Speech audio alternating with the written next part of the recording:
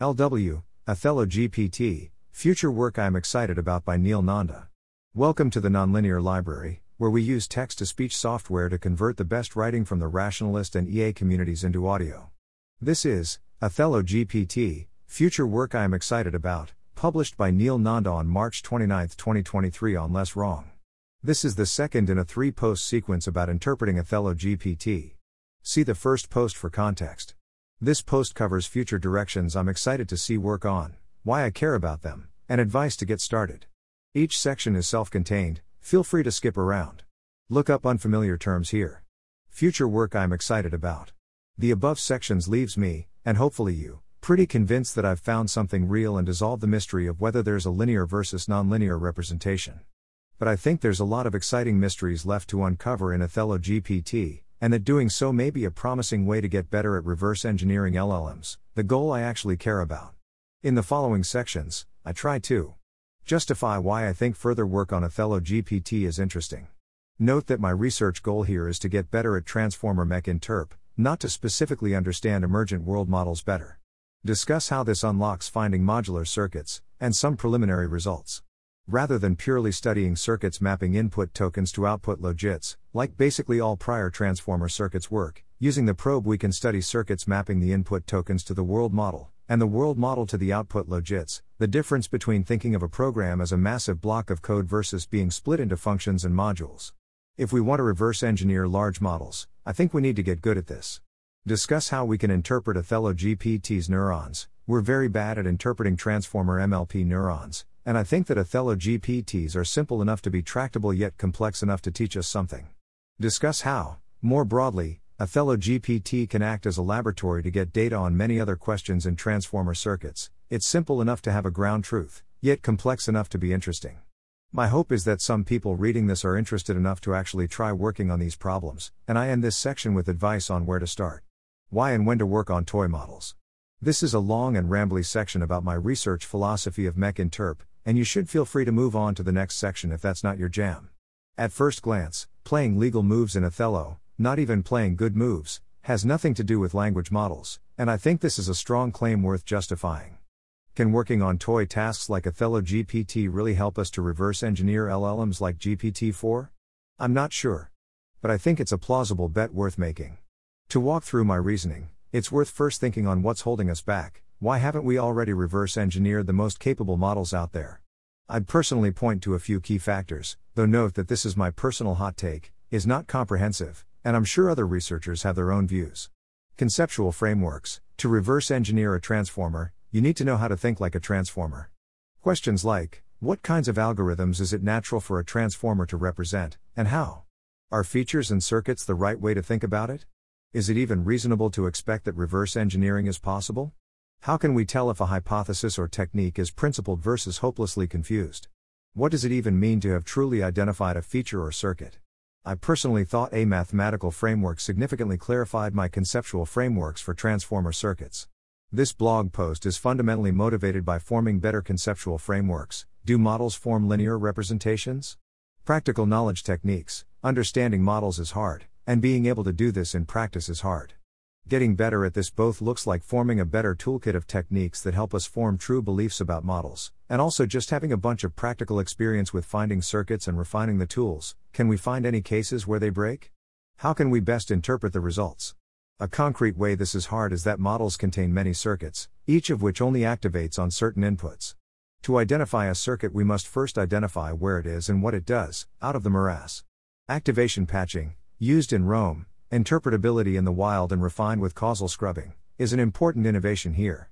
Understanding MLP layers. 2/3 of the parameters in transformers are in MLP layers, which process the information collected at each token position. We're pretty bad understanding them, and getting better at this is vital. We think these layers represent features as directions in space, and if each neuron represents a single feature, we're pretty good. But in practice this seems to be false, because of the poorly understood phenomena of superposition and polysemanticity. Toy models of superposition helped clarify my conceptual framework's re-superposition, but there's still a lot more to confuse. And a lot of work to do to form the techniques to deal with it in practice. I'm still not aware of a single satisfying example of really understanding a circuit involving MLPs in a language model. Scalability. LLMs are big, and getting bigger all the time. Even if we solve all of the above in, for example, 4-layer transformers, this could easily involve some very ad hoc and labor-intensive techniques. Will this transfer to models far larger? And how well do the conceptual frameworks we form transformer, do they just break on models that are much more complex? This often overlaps with forming techniques. For example, causal scrubbing is an automated algorithm with the potential to scale, modulo figuring out many efficiency and implementation details. But broadly, I don't see much work on this publicly, and would be excited to see more, in particular, checking how well our conceptual frameworks transfer, and whether all the work on small models is a bit of a waste of time. My personal hot take is that I'm more concerned about never getting really good at interpreting a 4-layer model, than about scaling if we're really good at 4-layer models, both because I just feel pretty confused about even small models, and because taking understood yet labor-intensive techniques and making them faster and more automatable seems hard but doable, especially with near AGI systems. But this is a complex empirical question and I could easily be wrong. Within this worldview, what should our research goals be? Fundamentally, I'm an empiricist. Models are hard and confusing, it's easy to trick yourself, and often intuitions can mislead. The core thing of any research project is getting feedback from reality, and using it to form true beliefs about models. This can either look like forming explicit hypotheses and testing them, or exploring a model and seeing what you stumble upon, but the fundamental question is whether you have the potential to be surprised and to get feedback from reality. This means that any project is a trade-off between tractability and relevance to the end goal. Studying algorithmic models is a double-edged sword. They can be very tractable, they're clean and algorithmic, which incentivizes clean circuits, there's an available ground truth for what the model should be doing, and they're often in a simple and nicely constrained domain.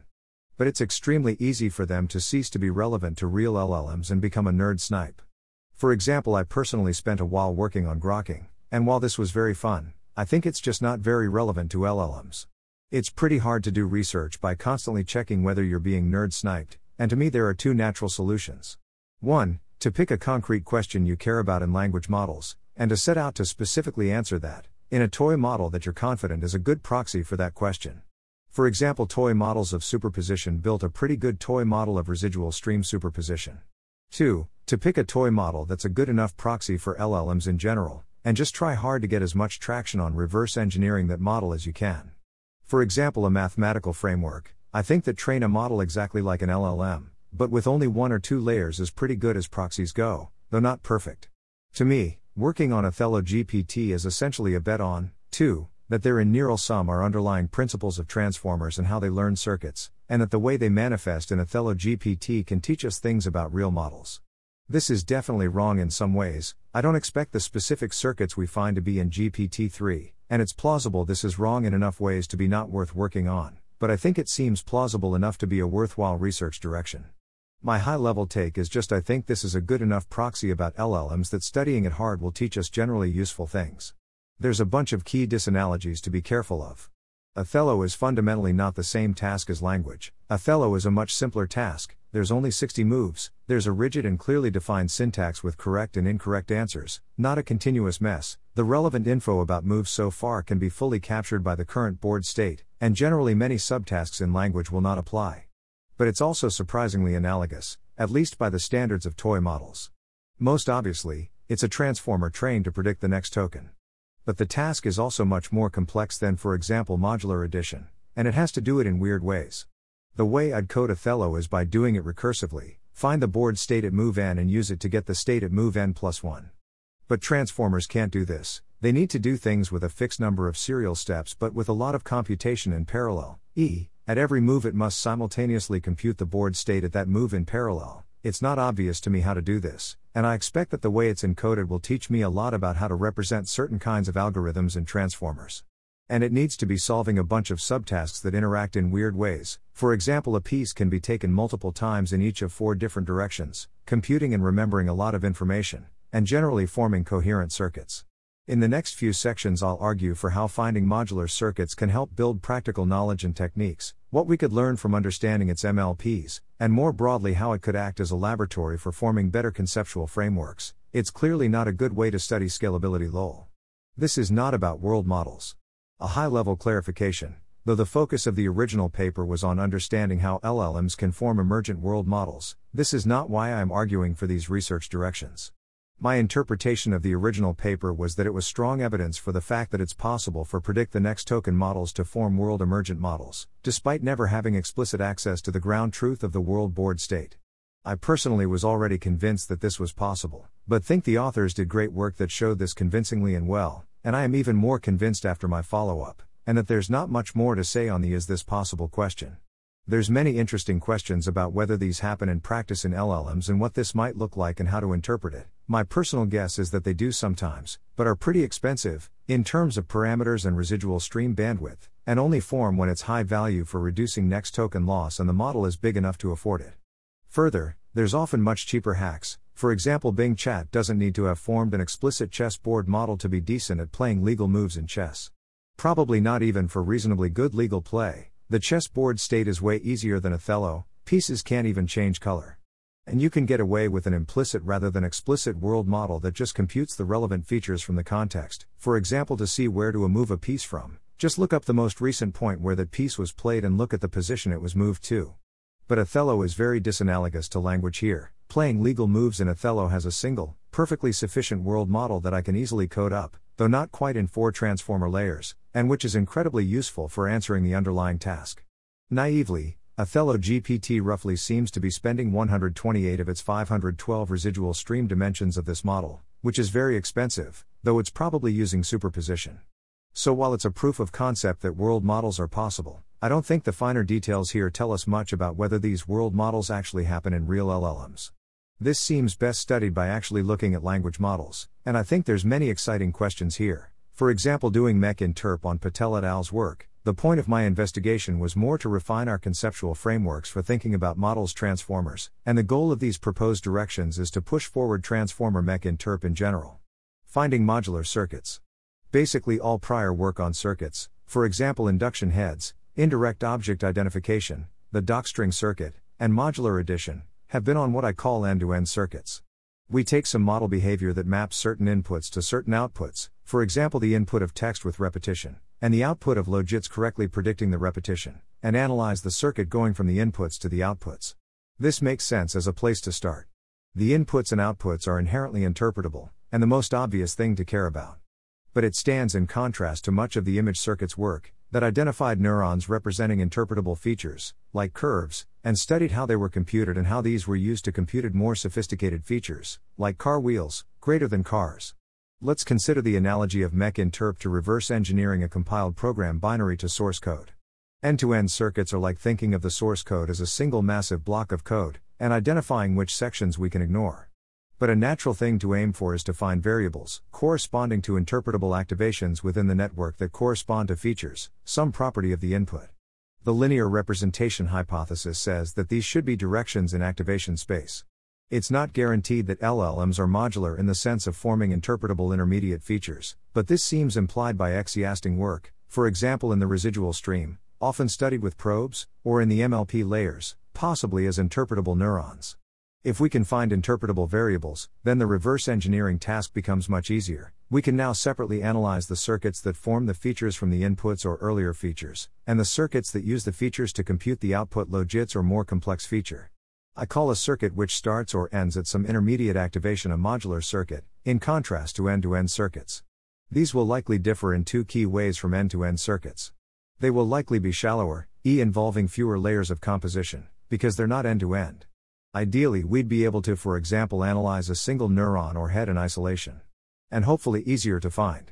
They will be composable, rather than needing to understand a full end-to-end circuit. We can understand different modular circuits in isolation, and need only understand the input and output features of each circuit, not the circuits that computed them. Hopefully this also makes it easier to predict model behavior off distribution, by analyzing how interpretable units may compose in unexpected ways. I think this is just obviously a thing we're going to need to get good at to have a shot at real frontier models. Modular circuits mean that we can both reuse our work from finding circuits before, and hopefully have many fewer levels of composition. But they introduce a new challenge: how do we find exactly what direction corresponds to the feature output by the first circuit, the interface between the 2 circuits? I see 2 natural ways of doing this. Exploiting a privileged basis, finding interpretable neurons or attention patterns, if this can be thought of as a feature, and using these as our interpretable foothold. This is great if it works, but superposition means this likely won't be enough. Using probes to find an interpretable foothold in the residual stream or other activations, rather than assuming there's a basis direction, we learn the correct direction. This seems the only kind of approach that's robust to superposition, and there's a lot of existing academic work to build upon. But this introduces new challenges. Rather than analyzing discrete units, it's now crucial to find the right direction and easy to have errors. It seems hard to produce composable circuits if we can't find the right interface.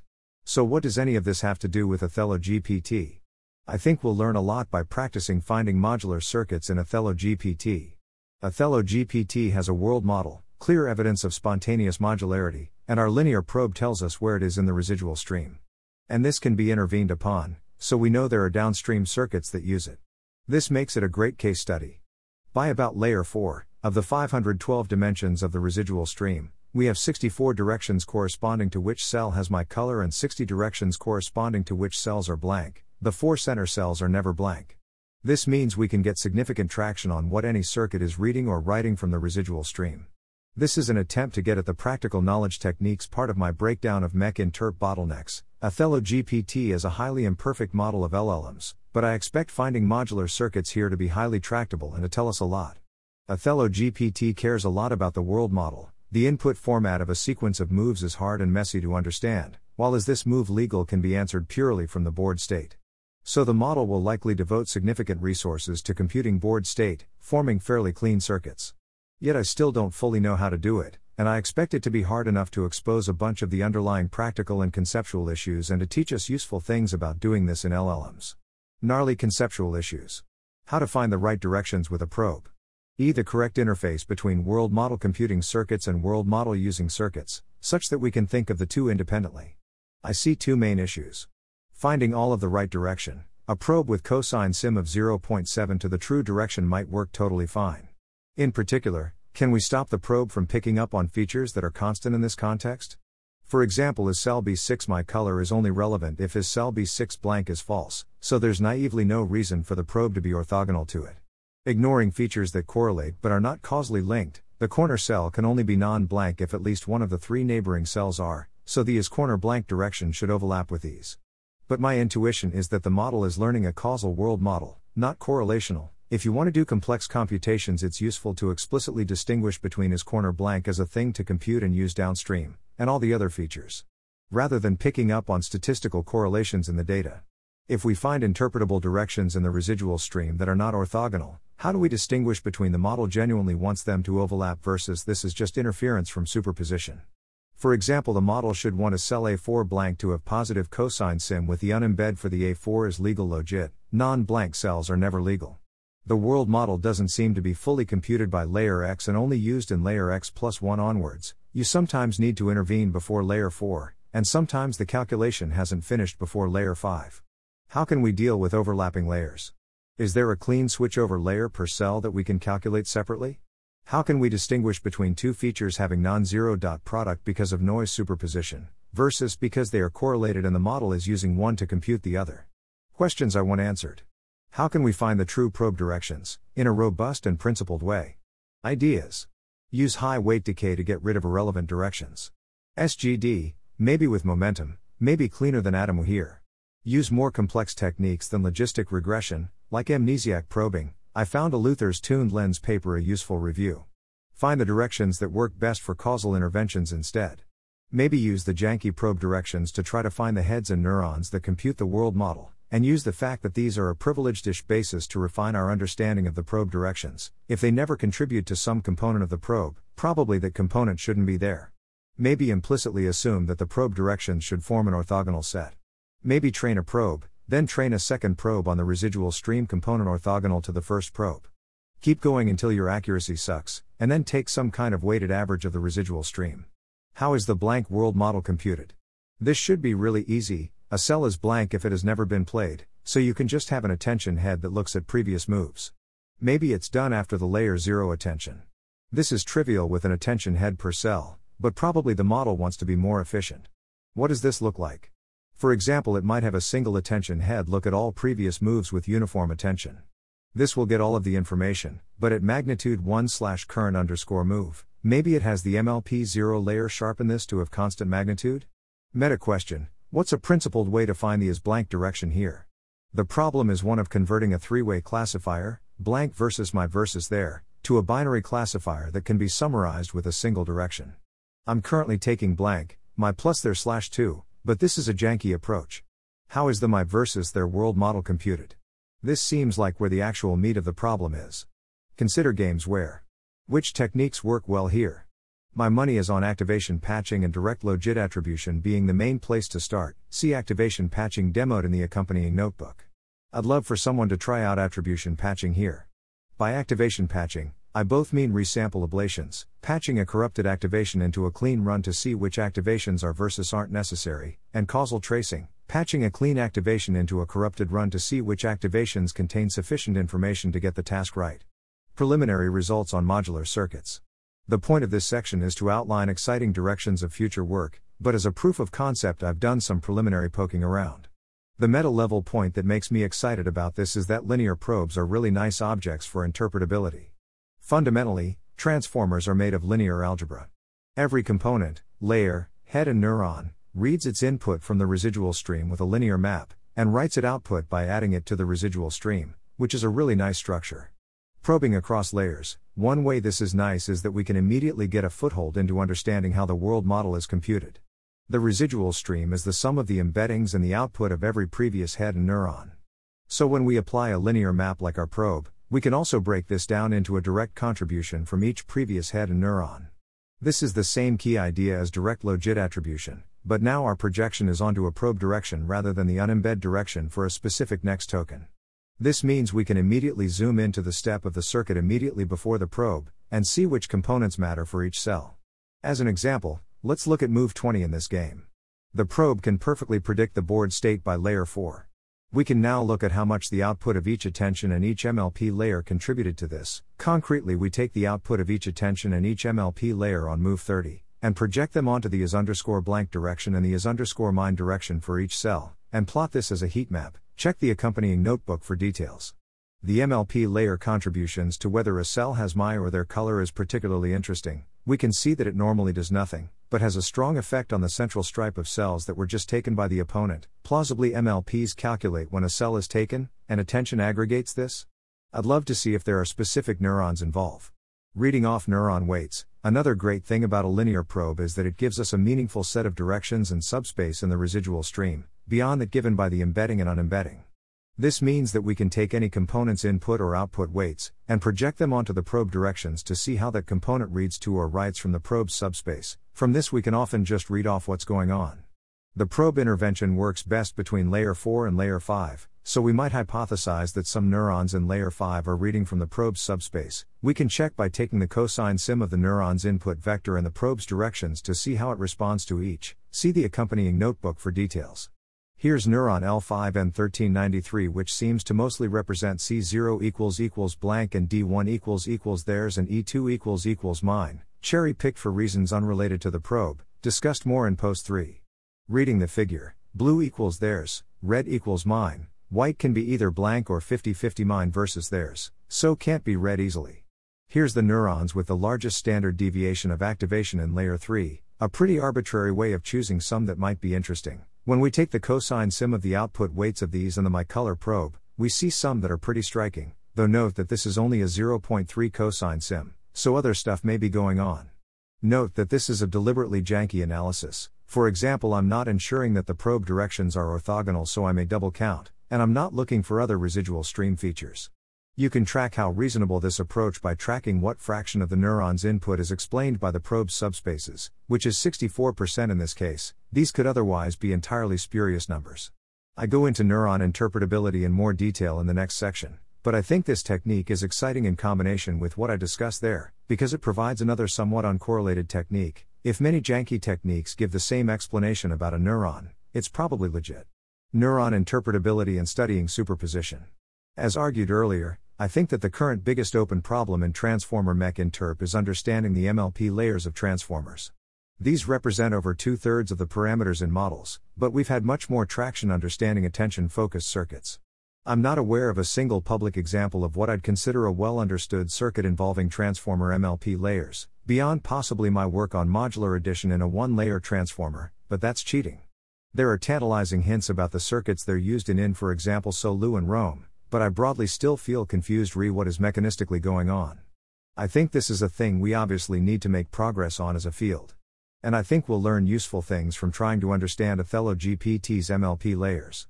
What could progress on understanding MLPs in general look like? I think that we both need to get practice just studying MLP layers, and that we need to form clearer conceptual frameworks. A lot of our intuitions about transformer neurons come from image models, where neurons seem to, mostly, represent features, have ReLU activations, and seem to be doing fairly discrete kinds of logic. For example, if car will present and car body present and car window present, in the right places, greater than it's a car. Transformers are different in a bunch of ways. There's attention layers, there's a residual stream, with significantly smaller dimension than the number of neurons in each layer, and smoother and weirder GeLU activations. Most importantly, polysemanticity seem to be a much bigger deal. Single neurons often represent multiple features rather than a feature per neuron, and we think this is because models are using superposition. They represent features as linear combinations of neurons and use this to compress in more features than they have dimensions. This was argued for pretty convincingly in toy models of superposition, but their insights were derived from a toy model, which can easily be misleading. I'm not aware of any work so far exhibiting superposition or properly testing the predictions of that paper in a real model. I expect some ideas will transfer but some will break, and that I'll learn a lot from seeing which is which. Othello-GPT is far from a real language model, but I expect that understanding its MLP layers would teach me a bunch of things about how transformer MLP layers work in general. The model needs to compress a fairly complex and wide-ranging set of features and computation into just 8 layers, and the details of how it does this will hopefully expose some principles about what is and is not natural for a transformer to express in MLP neurons. What would progress here look like? My high-level take is that a solid strategy is just going out, looking for interesting neurons, and trying to understand them deeply. No grander purpose or high-level questions about the model needed. I'd start with similar goals as I gave in the previous section. Look for the neurons that are used to compute the probe, and directly used by the probe. I also outline some further preliminary results that may serve as inspiration. I've learned a lot from case studies looking deeply at concrete case studies of circuits in models, interpretability in the wild found backup heads, that took over when earlier heads were ablated, and negative heads, that systematically boosted incorrect solutions, and the docstring circuit found a polysemantic attention head, and a head which used the causal attention mask to rederive positional information. I would love to have some similar case studies of meaningful neurons. Empirically testing toy models of superposition. The sections of my Mech Interp explainer on superposition and on the toy models of superposition paper may be useful references. I'm particularly excited about using Othello-GPT to test and validate some of the predictions of toy models of superposition about what we might find in transformers. Empirical data here seems really valuable. Though there are some important ways that the setup of Othello-GPT differs from their toy model. Notably, they study continuous, uniform, 0, 1, features, while Othello-GPT's features seem likely to be binary, on or off, as they're discrete and logical functions of the board state and of the previous moves. Binary features seem more representative of language, especially early token-level features like bigrams and multi-token words, and are also easier to put into superposition, because you don't need to distinguish low values of the correct feature from high values of the incorrect feature. A broader point is whether we expect Othello-GPT to use superposition at all?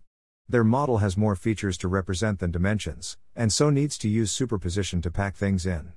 It's not obvious to me how many features Othello-GPT wants to represent, and how this compares to the number of dimensions. My guess is that it still needs to use superposition, but it's not clear. Some considerations. There's actually a lot of very specific features it might want to learn. For example, in the board state, greater than output logit parts, there seems to be a neuron representing C0 equals blank and D1 equals theirs and E2 equals mine. Can I place a counter in C0 such that it flanks exactly one counter on the diagonal line to the down and right? If this kind of thing is useful, it suggests the model is dealing with a large combinatorial explosion of cases for the many similar configurations. Further, computing the board state from the moves also involves a lot of messy cases, for example dealing with the many times and directions a piece can be flipped and combining this all into a coherent story. Reminder, transformers are not recurrent. It can't compute the board state at move n from the state at move n1, it needs to compute the state at every move simultaneously with just a few layers of attention to move partial computation forwards. This is actually really hard, and it's not obvious to me how you'd implement this in a transformer. There are two different kinds of superposition: residual stream superposition and neuron superposition, E having more features than dimensions in the residual stream versus in the MLP hidden layer. The residual stream has 512 dimensions, but there's 8 layers of 2048 neurons each, plus attention heads. Unless many neurons do nothing or are highly redundant, it seems very likely that there's residual stream superposition. Though note that it's plausible it just has way fewer than 2048 features worth computing, and is massively over-parametrized. I'm not sure what to think here. The board state alone consumes 25% of the dimensions, if each feature gets a dedicated dimension, and I expect there's probably a bunch of other features worth computing and keeping around. Concrete questions I'd want to test here. Note that the use of dropout may obfuscate these questions, by incentivizing redundancy and backup circuits, and this may be best answered in a model without dropout. These also may be best answered in a smaller model with fewer layers and a narrower residual stream, and so with a stronger incentive for superposition. Do important features get dedicated dimensions in the residual stream, E, orthogonal to all other features? Guesses for important features, whether black or white is playing, the board state, especially features which say which center cells have my color versus theirs. Conversely, can we find evidence that there is overlap between features in the residual stream? This is surprisingly thorny, since you need to distinguish this kind of genuine interference versus intentional overlapping, for example from the source of the first feature actually wanting to contribute a bit to feature 2 as well. Do the important neurons seem monosemantic? Important could mean many things, for example high effect when patching, high average activation or standard deviation of activation, high cost when ablated, or any other range of measurements, high gradient or gradient X activation. My workflow would be to use the probe and unembed to interpret neuron weights, max activating dataset examples to help form a hypothesis, and then use a spectrum plot to properly analyze it. Discuss more below. Do we get seemingly unrelated features sharing a neuron? The paper predicts superposition is more likely when there are 2 uncorrelated or anti-correlated features, because then the model doesn't need to track the simultaneous interference of both being there at once.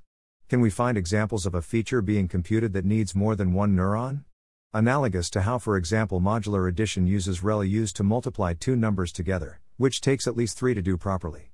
This is a bit of a long shot, since I think any kind of discrete, Boolean operation can probably be done with a single GELU, but I'd love to be proven wrong. Do features actually seem neuron-aligned at all? If we find features in superposition, do they tend to still be sparse, for example linear combinations of 5-ish neurons, or diffuse, no noticeable alignment with the neuron basis? Can we find any evidence of spontaneous sorting of superposed features into geometric configurations? A la the toy models paper. Can you construct any adversarial examples using evidence from the observed polysemanticity? Can you find any circuits used to deal with interference superposition? Or any motifs, like the asymmetric inhibition motif? Preliminary results on neuron interpretability. Note that this section has some overlap with results discussed in my research process. In addition to the results above using the probe to interpret neuron weights, an obvious place to start is max activating dataset examples. Run the model over a bunch of games and see what moves the neuron activates the most on. This is actually a fair bit harder to interpret than language, since what are the connections between these sequences of moves isn't obvious. I got the most traction from studying board state, in particular, the average number of times each cell is non-empty, and the average number of times a cell is mine versus theirs. Here's a plot of the latter for neuron L5N1393 that seems immediately interpretable. D1 is always theirs, E2 is always mine, across 50 games, so 3000 moves. I sometimes get similar results with other layer 5 and layer 6 neurons, though I haven't looked systematically. Looking at the fraction of the time a cell is blank or not seems to give pretty interesting results for layer 3 and layer 4 neurons. I expect you can stretch max activating dataset examples further by taking into account more things about the moves, what time in the game they happened, which cells are flipped this turn, and how many times in total, which cell was played, etc. My guess from this and probe-based analysis earlier was that neuron L5N1393 monosemantically represented the diagonal line configuration C0 == blank and D1 == theirs and E2 == mine. This makes sense as a useful configuration since it says that C0 is a legal move, because it and E2 flank D1. But this seems inconsistent with the direct logit attribution of the neuron, the output vector of the neuron projected by the unembed onto the output logits, which seems to boost C0 a lot but also D1 a bit, which seems wildly inconsistent with it firing on D1 being their color, and thus not a legal place to play. These techniques can all be misleading, Max activating dataset examples can cause interpretability illusions. Direct logit attribution can fail for neurons that mostly indirectly affect logits, and probes can fail to interpret neurons that mostly read out unrelated features.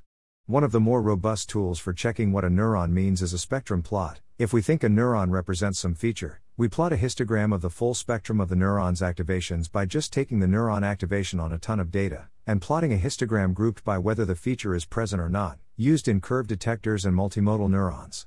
If a neuron is monosemantic, this should fairly cleanly separate into true being high and false being low. Note that the y-axis is %, it's normalized by group size, so both true and false's histograms add up to 100 in total, though true is far more spread out so it doesn't look it. This is hard to read, so here it is on a log scale, different to read in a different way. These plots are somewhat hard to interpret, but my impression is that this neuron is plausibly monosemantic-ish, but with a more refined feature. Basically all of the high activations have the diagonal line hypothesized, but this is necessary not sufficient. There's a bunch of negative activations with the line as well.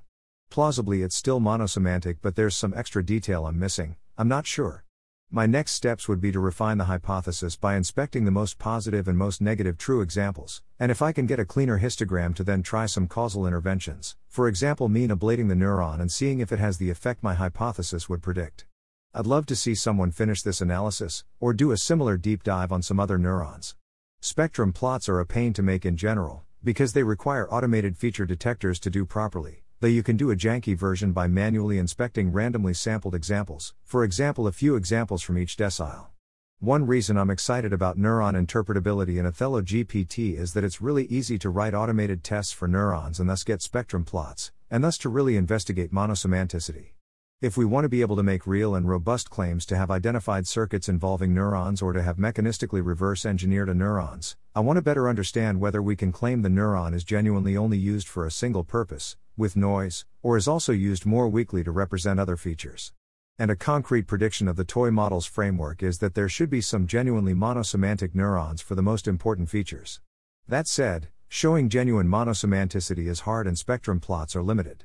Spectrum plots will still fall down for superposition with very rare features. These can be falsely dismissed as just noise, or just never occur in the game studied. And it's hard to know where to precisely draw the line for is monosemantic. It seems unreasonable to say that the smallest true activation must be larger than the largest false one. To me the difference is whether the differences genuinely contribute to the model having low loss, versus on average contributing nothing. I think questions around, for example, how best to interpret these plots are an example of the kind of practical knowledge I want to get from practicing neuron interpretability. Case study: neurons and probes are confusing. As a case study in how this can be confusing, here's an earlier draft graph for the section on finding modular circuits, looking at the output weights of top layer 4 neurons, by STD, in the blank probe basis. It initially seems like these are all neurons dedicated to computing that a single cell is blank. And I initially got excited and thought this made a great graph for the post. But on reflection this is weird and surprising. Exercise: think through why before you read on. I argue that this is weird, because figuring out whether a cell is blank should be pretty easy. A cell can never become non-empty, so a cell is blank if and only if it has never been played. This can probably be done in a single attention layer, and the hard part of the world model is computing which cells are mine versus theirs. So what's up with this? It turns out that what's actually going on is that the blank probe is highly correlated with the unembed, the linear map from the final residual to the logits. A cell can be legal only if it is blank. If a cell has a high logit at the end of the model, then it's probably blank. But our probe was computed after layer 6, when there's a lot of extraneous information that probably obscures the blankness information. Probably, the probe also learned that if there's going to be a high logit for a cell, then that cell is definitely blank, and so the blank directions are partially aligned with the unembed directions. Though on another interpretation, is underscore blank and the unembed are intentionally aligned, because the model knows there's a causal link and so uses the is underscore blank subspace to also contribute to the relevant unembed. And we see that the alignment with the unembed is even higher. Around cosine sim of 0.8 to 0.9. A transformer circuit laboratory. My final category is just the meta-level point that I'm confused in many ways about the right conceptual frameworks when thinking about transformer circuits, and think that there's a lot of ways we could make progress here. Just as Othello-GPT helped provide notable evidence for the hypothesis that models form linear representations of features, I hope it can help clarify some of these. By concretely understanding what happens inside of it, we can make more informed guesses about transformers in general. Here's a rough brainstorm of weird hypotheses and confusions about what we might find inside transformers. I expect that sufficient investigation of Othello-GPT will shed light on many of them. Since Othello-GPT is an imperfect proxy for LLMs, it's worth reflecting on what evidence here looks like. I'm most excited about Othello-GPT providing existence proofs for mysterious phenomena like memory management, case studies of specific phenomena, making it seem more likely that they arise in real language models. Proofs that something was not used needed are great, but need to be comprehensive enough to overcome the null hypothesis of this wasn't there but we didn't look hard enough, which is a high bar. Does it do memory management in the residual stream? For example, overwriting old features when they're no longer needed. I'd start by looking for neurons with high negative cosine sim between their input and output vectors, which basically erase some direction. One hypothesis is that it implicitly does memory management by increasing the residual stream norm over time. Layer norm scales it to a fixed norm, so this suppresses earlier features. If this is true, we might instead observe signal boosting. Key features get systematically boosted over time, for example whether we're playing black or white. This might come up with cells that flip many times during previous moves. Maybe the model changes its guess for the cell's color back and forth several times as it computes more flips. Do each of these write to the probe direction and overwrite the previous one, or is it something fancier? Do heads and neurons seem like the right units of analysis of the model? Versus, for example, entire layers, superposition y linear combinations of neurons' heads, subsets of heads, etc. Do components, heads and neurons, tend to form tightly integrated circuits where they strongly compose with just a few other components to form a coherent circuit, or tend to be modular, where each component does something coherent in isolation and composes with many other components? For example, an induction head could be either tightly integrated, the previous token head is highly coupled to the induction head and not used by anything else, and just communicates an encoded message about the previous token directly to the induction head, or could form two separate modules, where the previous token head's output writes to a what was in the previous position subspace that many heads, including the induction head, read from. My guess is the latter, but I don't think anyone's checked. Most working finding concrete circuits seems to focus on patching style investigations on a narrow distribution, rather than broadly checking behavior on diverse inputs. On a given input, can we clearly detect which components are composing? Is this sparse? When two components, for example two heads or a head and a neuron, compose with each other, do they tend to write to some shared subspace that many other components read and write from, or is there some specific encode? Do components form modules versus integrated circuits versus etc.? Can we find examples of head polysemanticity, a head doing different things in different contexts, or head redundancy, multiple heads doing seemingly the same thing? Do we see backup heads? That is, heads that compensate for an earlier head when that head is ablated. This model was trained with attention dropout, so I expect they do. Do these backup heads do anything when not acting as backups? Can we understand mechanistically how the backup behavior is implemented? Are there backup heads? Can we interpret the heads at all? I found this pretty hard, but there must be something legible here. If we find head redundancy, can we distinguish between head superposition? There's a single effective head that consists of a linear combination of these. Can we find heads which seem to have an attention pattern doing a single thing, but whose of circuit is used to convey a bunch of different information, read by different downstream circuits? Can we find heads which have very similar attention patterns, EQK circuits, whose of circuits add together to simulate a single head with an of circuit of twice the rank? Is layer norm ever used as a meaningful nonlinearity, the scale factor differs between tokens in a way that does useful computation, or basically constant? For example, can you linearly replace it? Are there emergent features in the residual stream, dimensions in the standard basis that are much bigger than the rest? Do these disproportionately affect layer norm? The model has clearly learned some redundancy, because it was trained with dropout, but also likely would learn some without any dropout.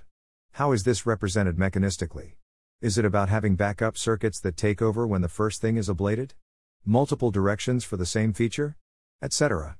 Can you find more evidence for or against the hypothesis that features are represented linearly? If so, do these get represented orthogonally? Ambitiously, do we have a shot at figuring out everything that the model is doing? Does it seem remotely possible to fully reverse engineer it? Is there a long tail of fuzzy, half-formed features that aren't clean enough to interpret, but slightly damage loss if ablated? Are there neurons that just do nothing either way? Some ambitious plans for interpretability for alignment involve aiming for enumerative safety, the idea that we might be able to enumerate all features in a model and inspect this for features related to dangerous capabilities or intentions. Seeing whether this is remotely possible for Othello-GPT may be a decent test run. Do the residual stream or internal head vectors have a privileged basis? Both with statistical tests like kurtosis, and in terms of whether you can actually interpret directions in the standard basis? Do transformers behave like ensembles of shallow paths? Where each meaningful circuit tends to only involve a few of the 16 sublayers, and makes heavy use of the residual stream, rather than 16 serial steps of computation. Prior circuits work and techniques like the logit lens seems to heavily imply this, but it would be good to get more data. A related hypothesis: when a circuit involves several components, for example a feature is computed by several neurons in tandem, are these always in the same layer? One of my fears is that superposition gives rise to features that are, for example, linear combinations of 5 neurons, but that these are spread across adjacent layers. Where to start? If you've read this far, hopefully I've convinced you there are interesting directions here that could be worth working on. The next natural question is, where to start? Some thoughts. Read the original paper carefully. If you're new to Mech Interp, check out my Getting Started guide. I particularly recommend getting your head around how a transformer works, and being familiar with linear algebra. Use my accompanying notebook as a starting point which demonstrates many of the core techniques. I highly recommend using my Transformer Lens library for this. I designed it to enable this kind of research. Check out the underlying codebase, made by the original authors. Thanks to Kenneth Lee for the code and for letting me make additions. My concrete open problems sequence has a bunch of tips on doing good Mech Interp research, especially in the posts on circuits and toy language models, on neuron interpretability, and on superposition. Read through my notes on my research process to get a sense of what making progress on this kind of work looks like, and in particular the decisions I made and why. Concrete starter projects. I'll now try to detail some concrete open problems that I think could be good places to start. Note that these are just preliminary suggestions. The above sections outline my underlying philosophy of which questions I'm excited about and a bunch of scattered thoughts about how to make progress on them. If there's a direction you personally feel excited about, you should just jump in. Ideas for gentle starter projects. Note that I have not actually tried these. I expect them to be easy, but I expect at least one is actually cursed. If you get super stuck, just move on. How does the model decide that the cell for the current move is not blank? What's the natural way for a transformer to implement this? Hint: do you need information about previous moves to answer this? At which layer has the model figured this out? Try patching between two possibilities for the current move, with the same previous game, and look at what's going on. Pick a specific cell, for example B3. How does the model compute that it's blank? I'd start by studying the model on a few specific moves. At which layer does the model conclude that it's blank? Does this come from any specific head or neuron? Conceptually, a cell is not blank if and only if it was played as a previous move. How could a transformer detect this? Hint: a single attention head per cell would work. Take a game where a center cell gets flipped many times. Look at what color the model thinks that cell is, after each layer and move. What patterns can you see? Can you form any guesses about what's going on? This is a high-level project. The goal is to form hypotheses, not to reach clear answers. Take the my color direction for a specific cell, for example D7, and look for neurons whose input weight has high cosine similarity with this. Look at this neuron's cosine sim with every other probe direction, and form a guess about what it's doing. If it's a mess, then try another neuron cell. Example guesses might be. Then look at the max activating dataset examples, for example the top 10 over 50 games, and check if your guess worked. Extension: plot a spectrum plot and check how monosemantic it actually is. Repeat the above for the is_blank direction. Take the average of the even minus the average of the odd positional embeddings to get an I am playing white direction. Does this seem to get its own dedicated dimension, or is it in superposition? A hard part about answering this question is distinguishing there being non-orthogonal features, versus other components doing memory management and for example systematically signal boosting the I am playing white direction so it's a constant fraction of the residual stream. Memory management should act approximately the same between games, while other features won't. Cleaning up. This was, deliberately, a pretty rushed and shallow investigation, and I cut a bunch of corners. There's some basic cleaning up I would do if I wanted to turn this into a real paper or build a larger project, and this might be a good place to start. Training a better probe. I cut a lot of corners in training this probe. Some ideas. Train it on both black and white moves, to predict my versus theirs, so flip the state every other move. I cut out the first and last 5 moves. Does this actually help matter? Check how well the current probe works on early and late moves. The state of different cells will be correlated. For example, a corner can only be filled if a neighboring cell is filled, so the probes may be non-orthogonal for boring reasons. Does it help to constrain them to be orthogonal? What's the right layer to train a probe on? The probe is 3 vectors, 3-way logistic regression, but I wanna is underscore blank underscore versus underscore filled and is underscore mine underscore versus underscore there's underscore conditional underscore on underscore not underscore being underscore blank direction. What's the most principled way of doing this? Rigorously testing interventions. I'm pretty convinced that intervening the probe does something, but currently I take the current coordinate with respect to the probe direction, negate that, and then scale. Plausibly, this is dumb and the magnitude of the original coordinate doesn't matter, and I should instead replace it with a constant magnitude. The place I'd start is to just plot a histogram of the coordinates and the probe directions. Replicating the paper's analysis of whether their intervention works, their natural and unnatural benchmark. Retrain the model. The model was trained with attention and residual dropout. This is not representative of modern LLMs, and incentivizes messy and redundant representations and backup circuits. I expect that training a new model from scratch with no dropout will make your life much easier. Note that someone is currently working on this. The current model is 8 layers with a residual stream of width 512. I speculate this is actually much bigger than it needs to be, and things might be cleaner with fewer layers and a wider stream, a narrower stream, or both. Thanks for listening. To help us out with the nonlinear library or to learn more, please visit nonlinear.org.